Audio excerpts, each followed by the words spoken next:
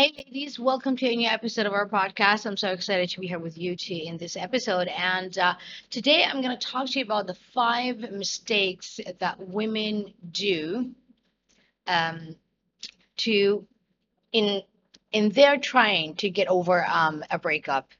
These are mistakes that I have done in the past when I was, still going through the breakup that almost cost me my life years ago.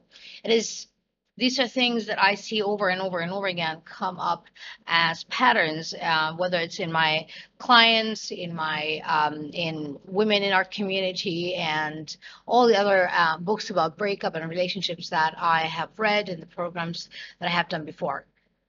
And my intention in sharing these five mistakes with you is that if you are going through a breakup, I would like you to try to see the situation through an objective eye so that you would be, so if you are doing one of these, if you're making one of these mistakes, then you become aware and you will start to self correct so that you don't waste a lot of time in any of these. Um, one thing that I think changed in my life years ago is that I realized that it's not life is not about not making mistakes. Life is not, it's about not making the same mistakes over and over again. That's number one. And then number two, it's about when you make a mistake, you don't waste a lot of time dwelling upon the mistake that you made, that you just like, that you're able to get up and move on and continue to move forward quickly as you can. That's the whole point. All right, so let's get right into it and start talking about mistake number one. The first mistake that I see so many women do is that they obsess about toxicity or narcissism. They spend a lot of time researching them, reading about them. So, this is a mistake, and this is something that I have done in the past. And the reason is because in life, it's more like knowing what you don't want so that you can switch your focus and your attention as quickly as you can to put it on what you want. And so by maintaining your attention and your focus and reading more about toxicity and obsessing about red flags and the kinds of behaviors that you have to be aware of and things like that, you are constantly feeding your mind, your heart and your body with the thing, and you're keeping pictures alive in your mind about the things that you don't want. And so guess what? The universe starts to send you more of that when you hold yourself hostage in the frequency of toxicity, narcissism, being aware of red flags. Guess what? You're going to come across more often these exact things that you are trying to avoid. And so the first thing that I advise you, if you are willing to listen to what I've got to say, is instead of obsessing about toxicity and narcissism, and listen, I know that we all do that with the best intention in the world, is because we want to know our enemy, like we want to know what's not good for us. And this is a tendency of our brain wants to obsess over what might cause us pain so that it can do its best to keep the pain away.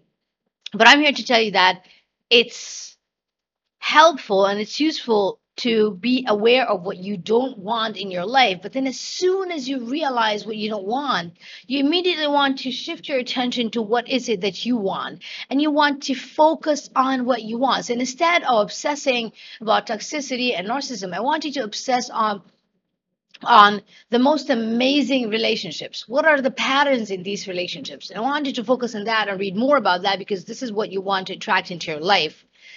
Okay, so that's a mistake number one. And then mistake number two is that women focus on the wrong things. And these things could be things like, um, why did the relationship not work? What was wrong with him? What was wrong with me? I should have put more effort. He should have wanted to be with me more. Like just focusing on the things that are not going to help you heal. They're not going to help you move forward. They're not going to help you to move the needle forward so you keep moving towards what you want, like a passionate. If what you want is a passionate relationship, love relationship that lasts the test of time, then you want to focus more on the positive things, the things that you really want, rather than the thing that you're afraid of showing up in your life. Number three, they perceive what happened as a failure, not a lesson. And this one, oh my goodness, I got stuck in this one for years.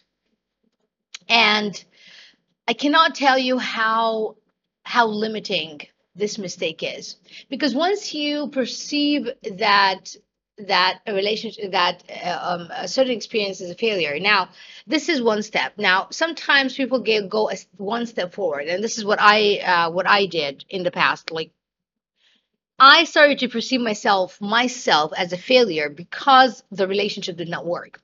So it wasn't just about the relationship. It wasn't just about one experience that did not work. All of a sudden, I became a person, like part of my identity became that I am a failure when it comes to love relationships, and therefore, um, there's nothing I can do about that, because if you're a failure, then it's like it's who you are, rather than something outside of you. Because when something is outside of you, then there are more chances of you knowing how to shift that more quickly and easily, right? So my advice to you, again, if you're willing to listen to it, is do not perceive anything, not just a breakup, anything that happened in your life. If it did not work, please do not perceive it as a failure. There are no such thing as failures in life. There are only lessons. No failures, there are only lessons. And I cannot tell you how much I learned from my breakup experience. I learned from that one experience more than I have learned from probably the rest of my life, and this is no exaggeration. And the reason is because I became obsessed with learning. I learned more about myself, about relationships, about what I want, about what makes great relationships work, and who I am, what do I want in life, what kind of person do I want to become. And so, had I continued to perceive myself as a failure, I wouldn't have done all of this effort. I wouldn't have invested myself. I wouldn't have invested my time to educate myself, to be a person who knows who she is, what she wants, and which direction she's heading in this life. The next one is that they focus on the past rather than doing something different to have the future that they want. Again, it's more like driving your car looking only in the rear view mirror. And guess what? If you do that in life, you crash. And crashing in this context means that you will continue to create more of the past, which is this is what you don't want, and instead of creating something new. And the reason is because you continue to focus on that. And so listen to this. Whatever you focus on, whatever you focus on, you end up creating more of. Whatever you focus on, you create more of. So if you focus on the past, you create more of the past. If you have a great past, then good for you. I did not. But if you want to create something different from the past, then you definitely want to focus on something else. Focus on people who are successful and fulfilled, role models that you can learn from. But just focusing on the past alone, and remembering the memories and thinking that that was the end of the joy and the happiness for you in life, it's not going to help you move forward, and it's going to keep you stuck in creating more of what you don't want. And then the last one is they see no better future, and they believe that they have no chances of love again, and therefore they lose faith in love. And this one is something that comes up over and over and over again with my clients and with women in our community.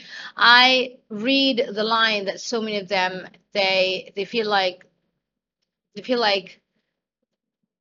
they would never be able to have love again in their lives. And that means they lost hope. They don't see a better future beyond where they are. And listen to me, I don't blame them. I'm not judging you, I'm not blaming you if this is where you are. I used to be in that place as well.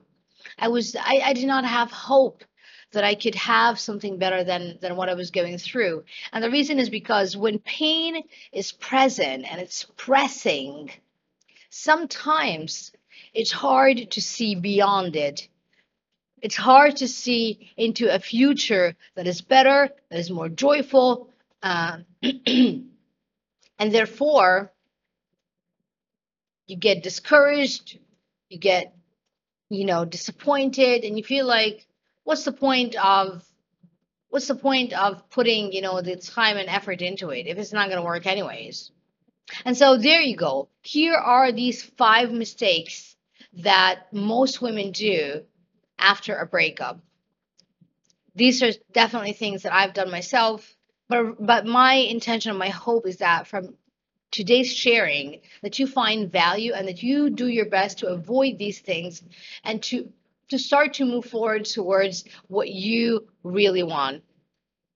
And so if you are ready to move from pain of the breakup to peace, I created a video training that explains it, that takes you through, that walks you through the 3 steps that took me from pain to peace after the breakup that almost cost me my life years ago, so that you don't have to reinvent the wheel. I spent years learning these things so that you don't have to waste as much time and effort to figure them out. Click the link that you find in the description of this episode, and it's going to take you directly to the video training. Watch it, and I will talk to you in our next episode. Bye for now.